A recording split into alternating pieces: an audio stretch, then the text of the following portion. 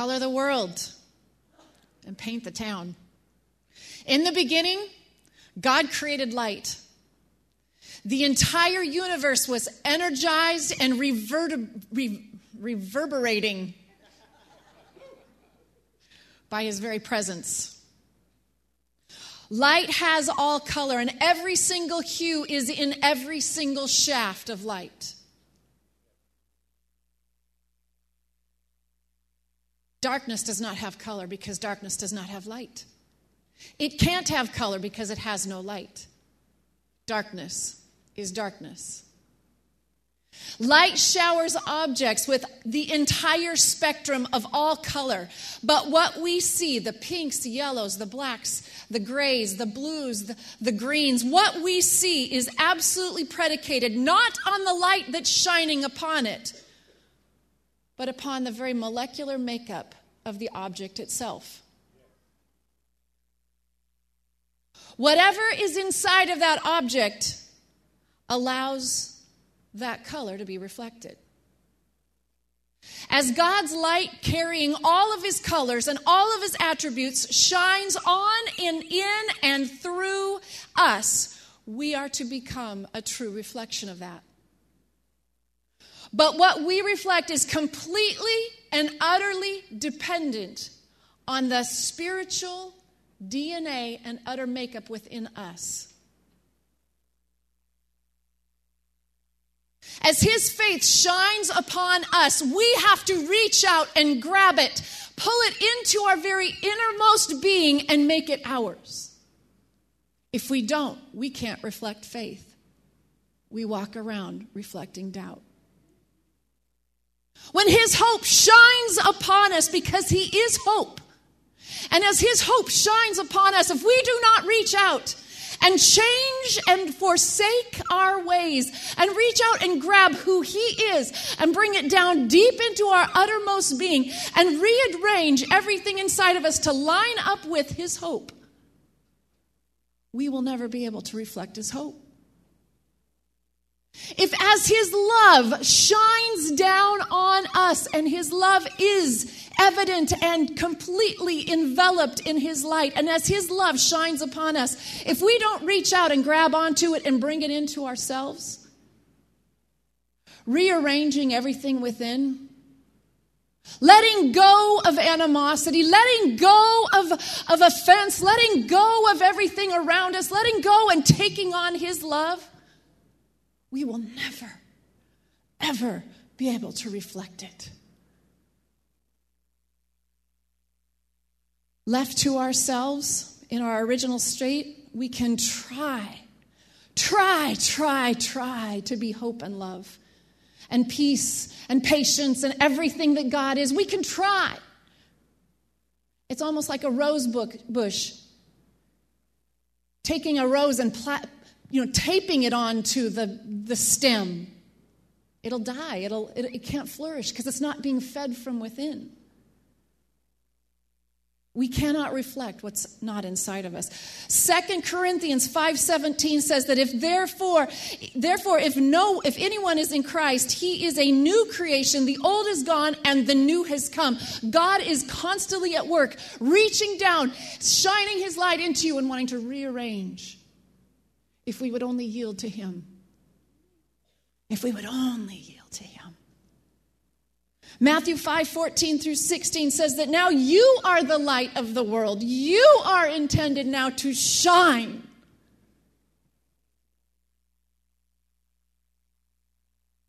Now we become light, shining the very spectrum of his character and integrity into our families, into our communities, into our homes, into our work.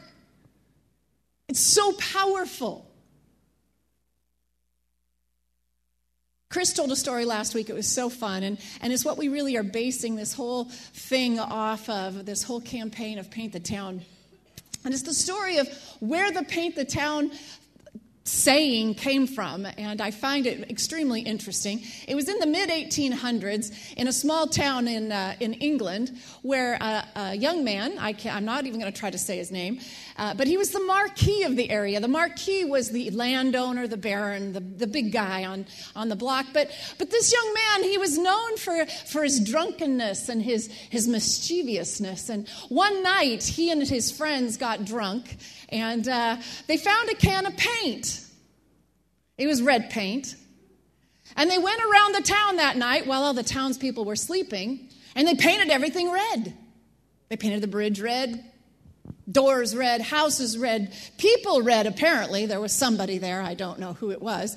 But they painted everything red.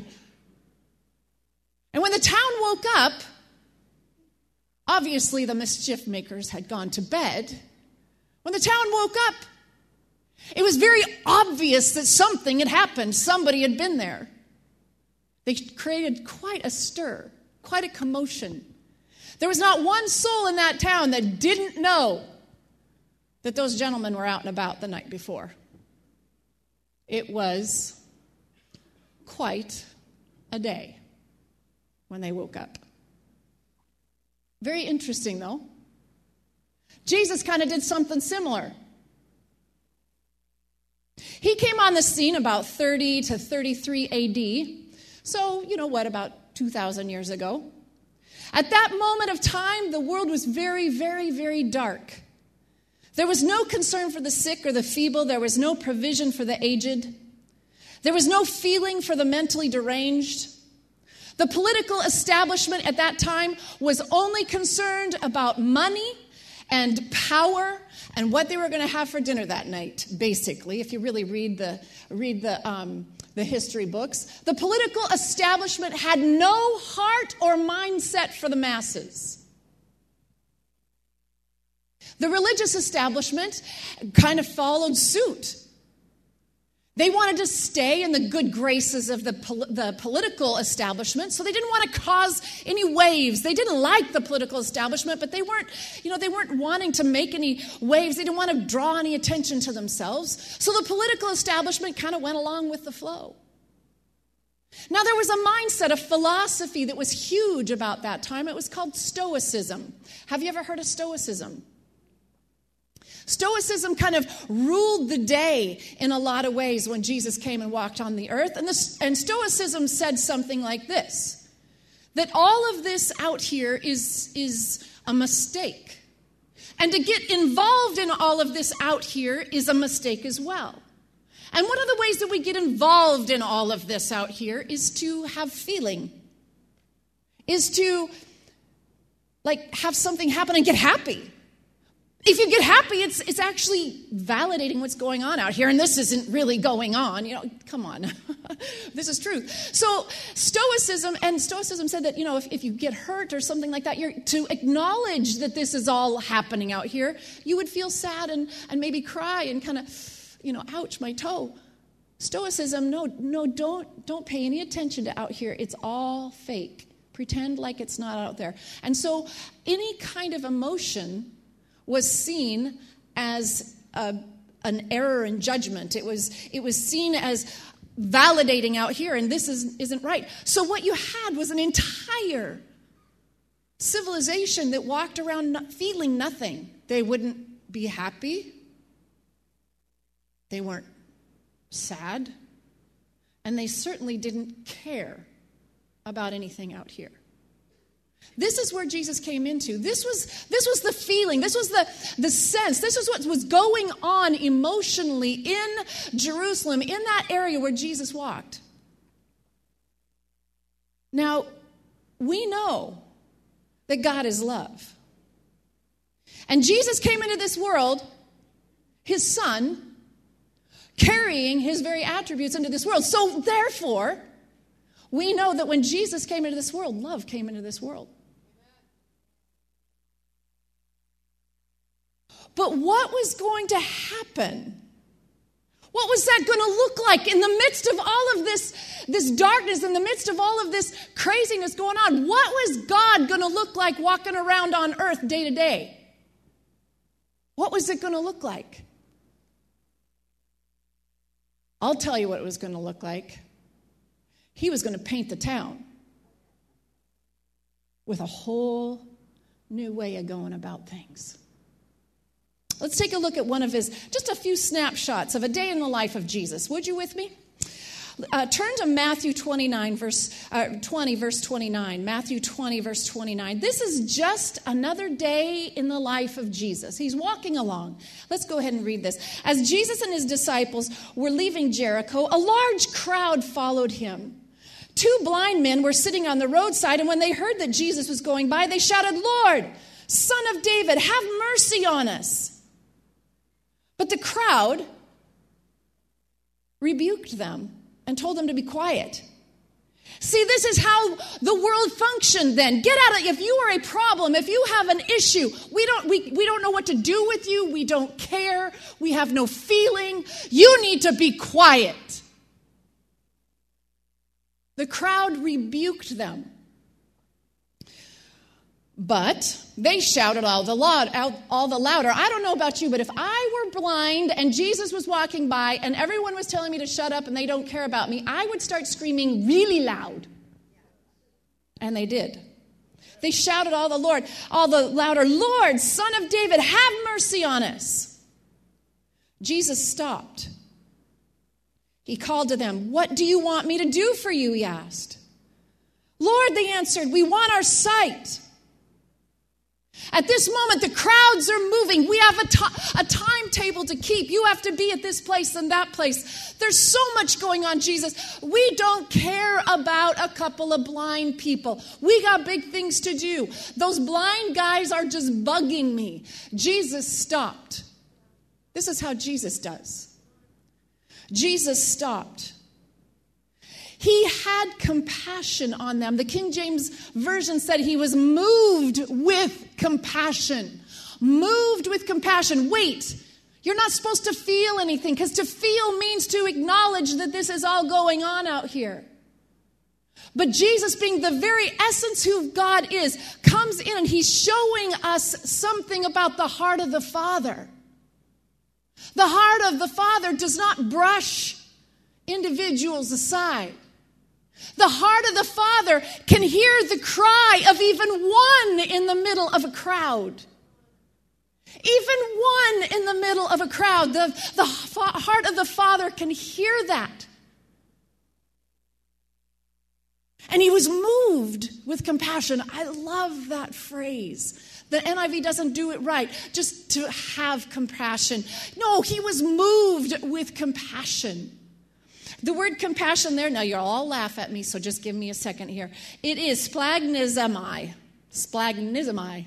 Something along those lines. Splagnizomai. Say that with me. We need to put that to a tune or something. But the true meaning of that is a gut-wrenching move. Have you ever seen something that has given you a gut-wrenching, That's what Jesus had when he heard these people call. He was moved with compassion. Jesus had compassion on them, and he touched their eyes, and immediately they received sight and followed him. Moved with compassion. So what's the difference between compassion and love? Because we're supposed to be talking about love today, but I'm getting off on compassion.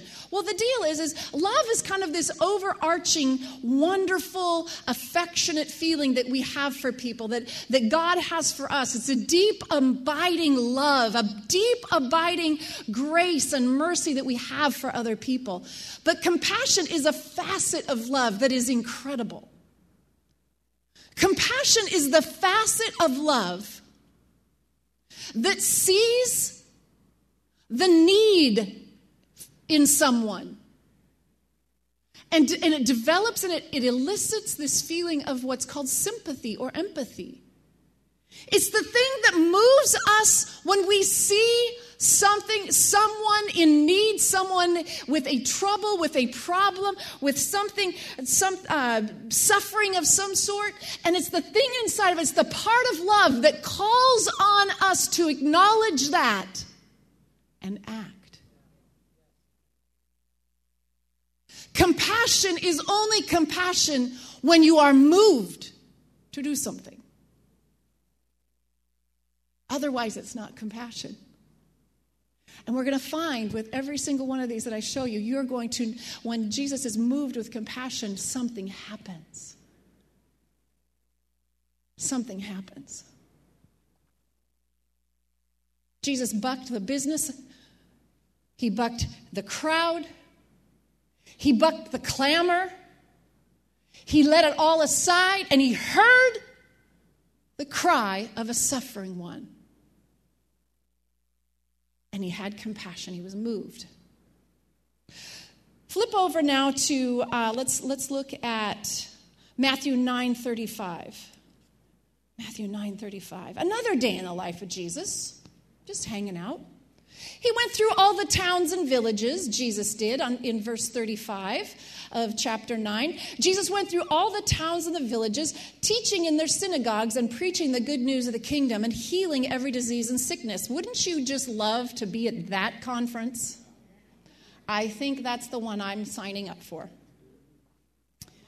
Hallelujah. Healing every disease and sickness.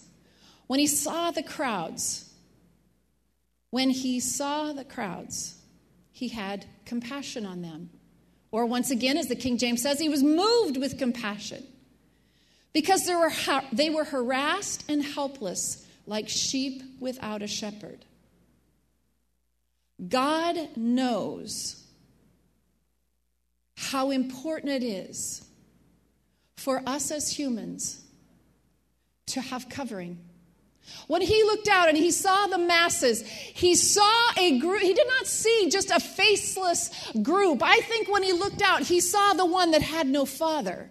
I think he looked out and he saw the one that had no mother. I think he looked out there and saw the one that had no pastor. He saw the ones that were lost. They didn't know which direction to go. They were lost in their souls. They were lost in their purpose. They were lost. He saw individual faces, and his heart stirred, and his inner gut was moved because he knows that humanity desperately needs leadership.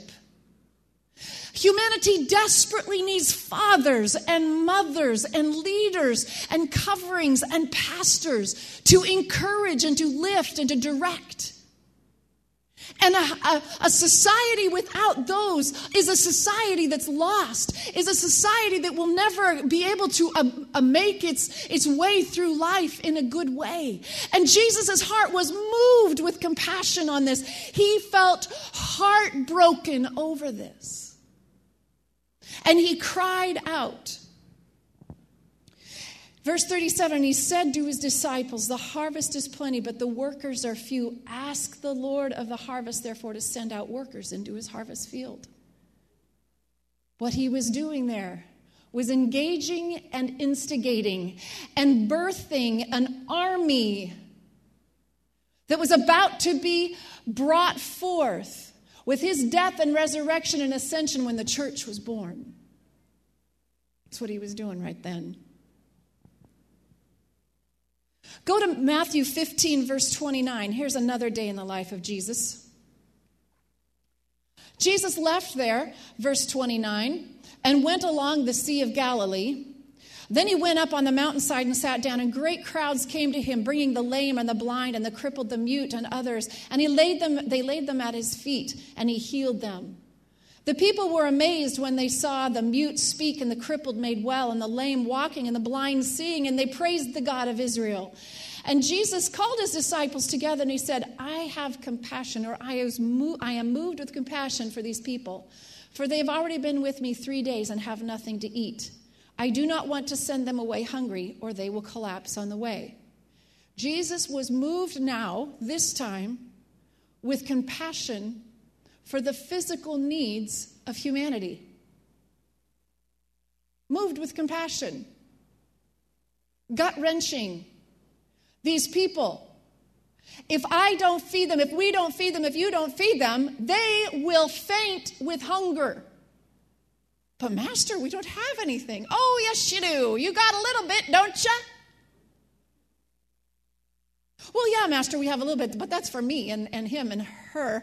But, no, come on, bring what you've got. Lay it before my feet. Let's pray over this thing. Let's multiply it and feed the masses. Isn't that a better day than going in the corner, sitting down and eating your little crumbs yourself, hiding from everyone?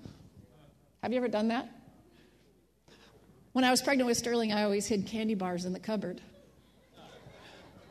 And I'd practically climb in the cupboard to eat it because all the other children would want them if they knew that what I was doing, it wouldn't be good. No, bring what you have, lay it before the Father, pray over it, multiply it, and then feed the masses. Wouldn't you go home feeling a little better about life if you were involved in that? Jesus is laying before us the heart of the Father and the way he loves to work. Mark 1, one more. Let's look at Mark 1, 141. This is a good one. Start with verse 40. A man with leprosy came to him and begged him on his knees, "If you are willing, you can make me clean." Filled with compassion once again. Boy, this man was busy being filled with compassion. It was something that he allowed to stir in his heart on a regular basis. Jesus, filled with compassion, moved with compassion, Jesus reached out his hand and touched the man. Now wait just a moment. We're talking leprosy here, God. Leprosy was the anathema of the entire culture. Leprosy was something they didn't understand how or why, but if you touched a leper, if you were around a leper, you got leprosy. Russie. Sorry, people. Sometimes my brain and my mouth do not communicate. They don't get along. And they leprosy. Oh, you just didn't do it. But being moved with compassion, it required Jesus to do something, to reach out and to go and to do, because compassion requires action. There was a young lady in the 1600s. Her name was Catherine. She loved God. She laid her life down for the Lord. She served God constantly with everything she had. She cared for the sick, and she gave alms to the poor. She did all sorts of crazy, wonderful things. There was a woman one day that called upon her for help, and she came to the house. And when she walked in the house, it kind of smelled yucky. Didn't smell nice. She walked in, and this woman was laying there. She had infection, open sores all over her body. No one would touch her. Catherine came in. She was moved with compassion. She looked at that woman and had to decide, is it a wound I'm looking at, or is it a child of the living God that I'm looking at? Is it a wound that I'm looking at, weeping and sores and mess and revolting yuck that I am looking at? Or is this one that Jesus died for just as much as he died for me?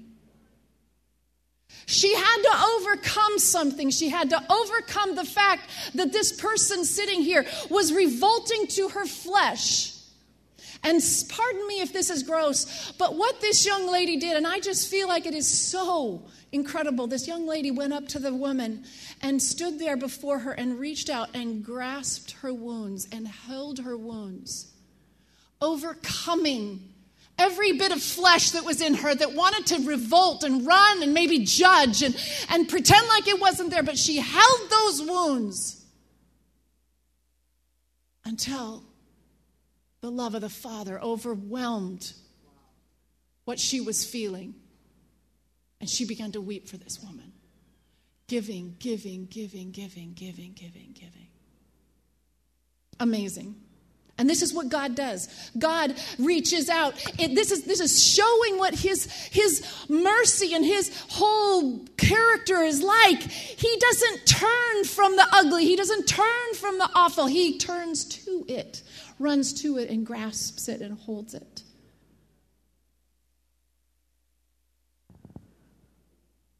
Jesus was starting a righteous revolution. It was completely against what humanity had been doing and felt like doing the whole time.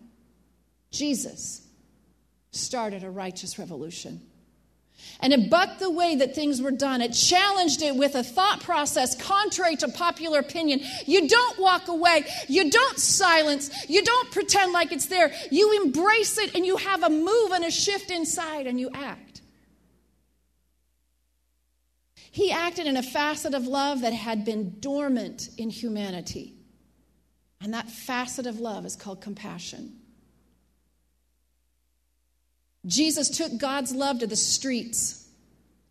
And he actually touched the masses. He wasn't ignoring the masses. He actually walked the streets and touched the masses. He incited the righteous rebellion that you find yourself in today. You might not know it, but when you accepted Christ, you signed up for the righteous rebellion. You signed up to change the insides of you so that God can shine in and on and through you. You are a part of the righteous rebellion now. God is a hands-on God. He is not a separate God. He is not a faraway God. The Romans in that day believed in all the paganism, and the pagan gods hated humanity and would always be trying to bug them and pester them and send a hurricane or an earthquake just to, shake them up a little bit. But that's not God. Our God is a hands-on God, hearing the individual cries of people, caring about their physical needs, and willing to reach out and touch even the ugliest mess we could make. God is a hands-on God. And this righteous rebellion continues to be fueled by the very thing that started it. And if we lose the fuel, we will lose the fire.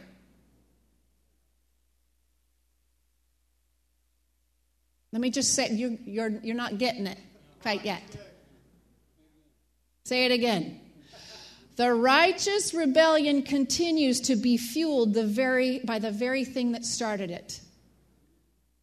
And if we lose this fuel in our lives, the fire will go out. The fire will go out. Let me tell you some more stories, okay? From the time of Christ to today, there have been tragedies and terrible, terrible things that have gone on in society and with humanity. And the love of Christ has had to survive every single one of them. And wherever the love of Christ is allowed to shine and move and be affected through his church, it has become an amazing moment. Let me read to you a few things.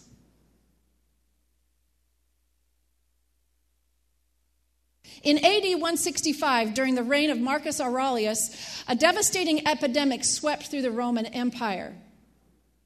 In 251 and 266, at the height of what became known as the Plague of Cyprian, the bishop of Carthage, 5,000 people a day were said to be dying in Rome. 2/3 of Alexandria's population perished. Pagan Rome was completely ill-prepared to help with the sick and deal with the mass death. Since pagans had no belief in immortality and Stoicism demeaned any kind of heartfelt compassion, the plagues were meaningless and cruel. The best of the Greco-Roman scientists knew no way to treat the epidemic other than to avoid all contact with those who had the disease. They ran away, they hid, they fled. They ran as far as they could get from those who were ill. As they did this, they often evacuated entire towns.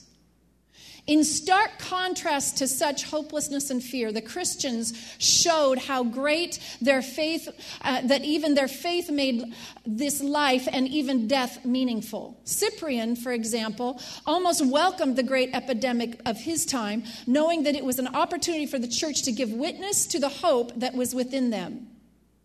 He was so overwhelmed by a sense of confidence that the members of the Alexandrian church were accused of actually thinking the plague was a time of a festival.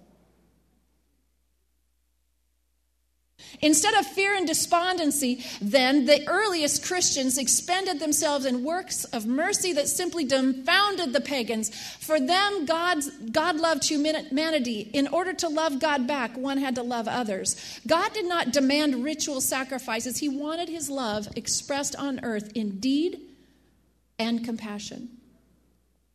This love took on practical, concrete forms. In Rome, the Christians buried not only their own, but pagans who had died without funds for a proper burial. They also supplied food for 1,500 poor on daily basis. In Antioch and Syria, the number of destitute persons being fed by the church reached 3,000 a day.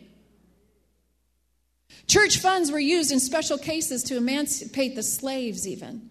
The first Christians not only took care of their own, but also reached out far beyond themselves. Their faith led to a pandemic. Pan meaning all, demos meaning people of love.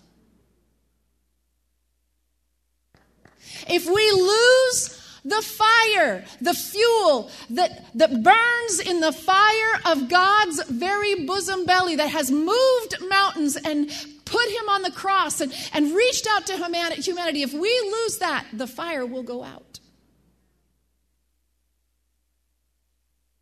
Pagans could not help but notice the Christians not only found the strength to risk death, but through their care of one another, they were much less likely to die themselves. Christian survivors of the plague became immune, and therefore they were able to pass among the afflicted with seemingly invulnerability. Come on. Let's not be those that flee trouble for fear it might get on us. God gives an immunity to those who are willing to get out there and do and go and be. That's good.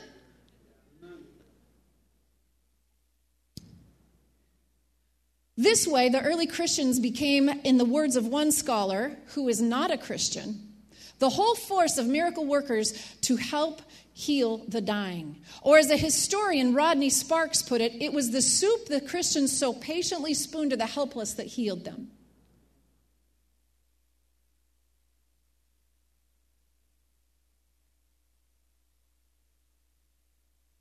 During another huge, terrible plague, there was a gentleman by Eusebius who was a historian, and he goes on to say that because of their compassion, the Christians' compassion in the midst of that plague, the Christians' deeds were on everyone's lips, and they glorified the God of the Christians. Such actions convinced them that they alone were the pious ones and truly reverent to God.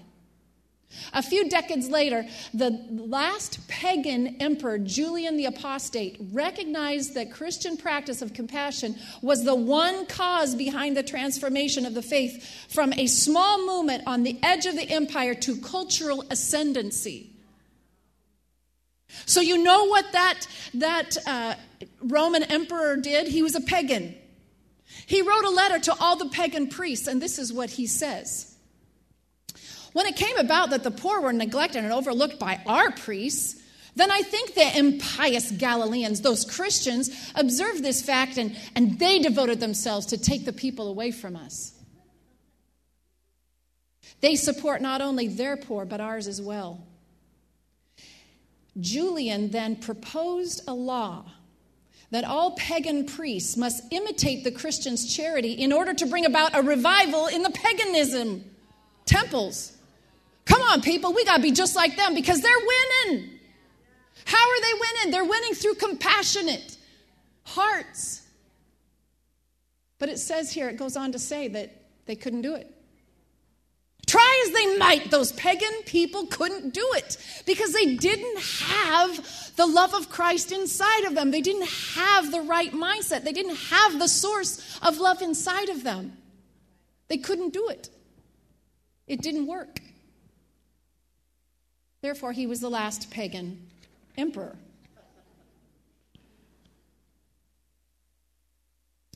And this last one that I want to read, I hope I'm not boring you. April 7th, 2016, 10 days ago. A suicide bomber in Lahore, Pakistan, took aim at Christian children in the park of a horrific attack on Easter Sunday that killed 74 people. But what most people don't know is that most of the dead were Muslims. Christian ministries native to Pakistan are reaching out to the bereaved and wounded survivors. At a section of the park for children's rides, the suicide bomber's explosion did not discriminate, tearing apart bodies and leaving survivors devastated beyond words. At least 362 people were injured. Many of those released from hospitals are still nursing broken bones and internal injuries. There are people in the hospitals who are still in critical condition. 150 Muslims are still receiving hospital care, along with 50 Christians. 50 of the Muslims are in critical care. The government officials have promised to pay for all of the hospital bills and to give them aid, but none of it has come through. But indigenous ministries that Christian Aid Missions assists are reaching into the injured Muslims and the Muslim families who have lost loved ones. They seek to console them and help cover medical costs for the victims, regardless of religion. There are Christians today being moved with compassion. Christians today being moved inside of them with compassion today in Pakistan. Right now they are making meals. They are visiting the sick. Those Muslims who are still in the hospitals, it's the Christians that are going in and caring for them and bringing them food and bringing food to their families and helping pay their bills. I don't know about you, but there's still a righteous rebellion living. It is alive and well. And the fuel that fueled, the very thing that fueled the righteous rebellion that Jesus was leading, the one that goes to the masses and sees them as individuals, this incredible move of love and compassion that Jesus had continues today. Right now. They talk in there. It is a ministry-wide, church-wide ministry. There are pastors coming together with all denominations. The Catholic priests and the Christian pastors are ministering in those hospital beds next to them, praying for healing, bringing food. Come on. Muslim suicide bombers can't stop us. Plagues can't stop us if we will yield. Let's all stand. God showered his light of compassion upon us. He is a hands-on God. Compassion was Jesus, and you are Jesus now on this earth. Please, I ask you today to rearrange your DNA, your very innermost being. Do not let stoicism live in your life. Do not become hard emotionally towards the sick and the needy and the dying and the hurt and the lost.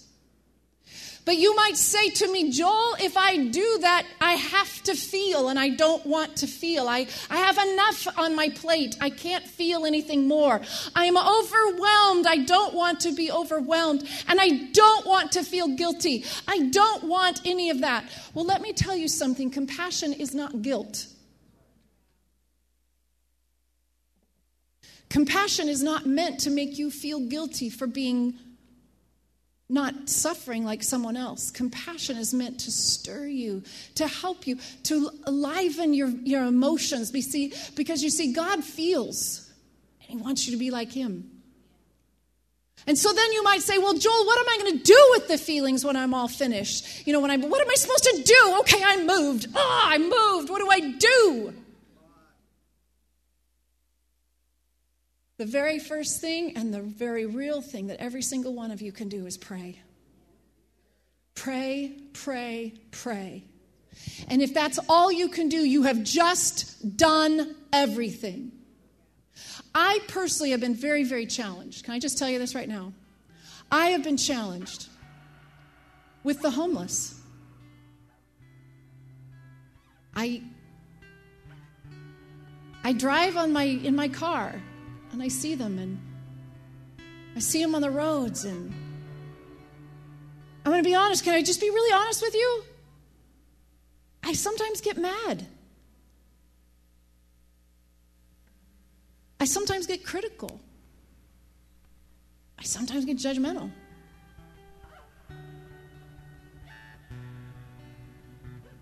But that's not how God reacts. I might be right. Maybe they shouldn't have started drugs. Maybe they shouldn't have done that. Maybe they should have lived well in the first place. But you know what? I make mistakes too.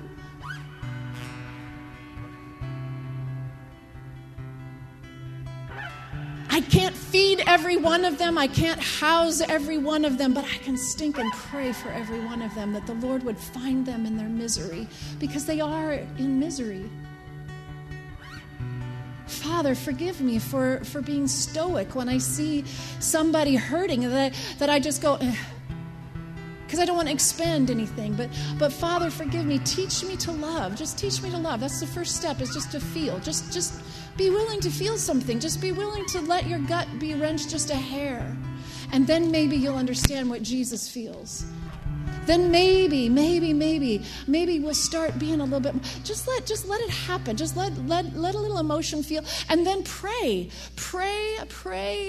like crazy for them. And if that's all you do, that's cool. But there will be a time where God gives you an idea, a way to help, a way to do. Don't let guilt step in, though, because guilt is Satan's twist on his compassion.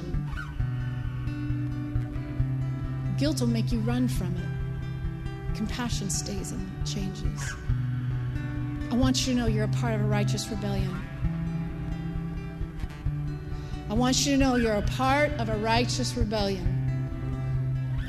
And you walking around at your job and wherever you go and whatever you do, you're to paint it. Paint it with the love of Christ. Paint it with the hope of Christ. Paint it with faith and belief for them. Paint the town with who Christ is. Let's all close our eyes. Father God, in Jesus' name, I pray right now over this body. Lord God, we repent right now of having a hardened heart. Take it out of us. Rip it out of us. Crush it, oh Father God. Throw your hands in the air if this is you. Take my heart, oh Father, and sensitize it again. Just take my heart, oh Father God, and be free to move it. Be free to turn it. Be free, Lord God, to cause me to see as you see, oh Father God. And Satan, I rebuke guilt off of me. I will not walk in guilt, but I will take the move of compassion in my heart, and I will interpret that into prayer and into pulling the kingdom of God into their hearts and into their lives, in Jesus' name, in Jesus' name, in Jesus' name. And Father God, right now, I just pray right now that as these people call out to you and cry out to you, that you begin to give us ways to touch, ways to change, oh Father, in Jesus' name. In Jesus' name, in Jesus' name.